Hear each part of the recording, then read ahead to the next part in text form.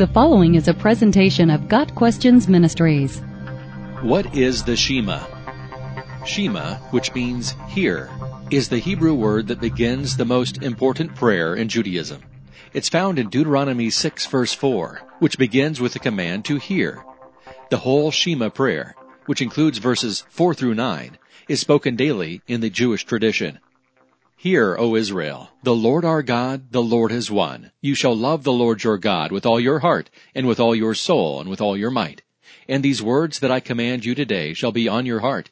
You shall teach them diligently to your children, and shall talk of them when you sit in your house, and when you walk by the way, and when you lie down, and when you rise. You shall bind them as a sign on your hand, and they shall be as frontlets between your eyes. You shall write them on the doorposts of your house, and on your gates.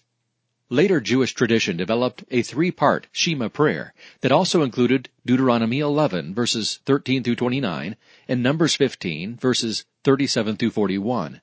Tradition states that these three parts cover all aspects of the Ten Commandments. The Shema prayer was so influential and important that Jesus used it as the beginning of his answer to the greatest commandment question in Mark 12 verses 28 through 30.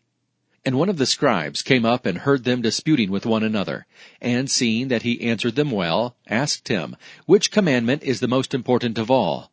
Jesus answered, "The most important is, Hear, O Israel, the Lord our God, the Lord is one. And you shall love the Lord your God with all your heart, and with all your soul, and with all your mind, and with all your strength. The second is this, you shall love your neighbor as yourself. There is no other commandment greater than these." When Jesus began his answer with the Shema prayer, he acknowledged the Lord God as most important, and that complete devotion to him is the most important of the commandments. It is no surprise that the scribe replied this way in verses 32 and 33. "You are right, teacher. You have truly said that he is one, and there is no other besides him. And to love him with all the heart, and with all the understanding, and with all the strength, and to love one's neighbor as oneself, is much more than the whole burnt offerings and sacrifices."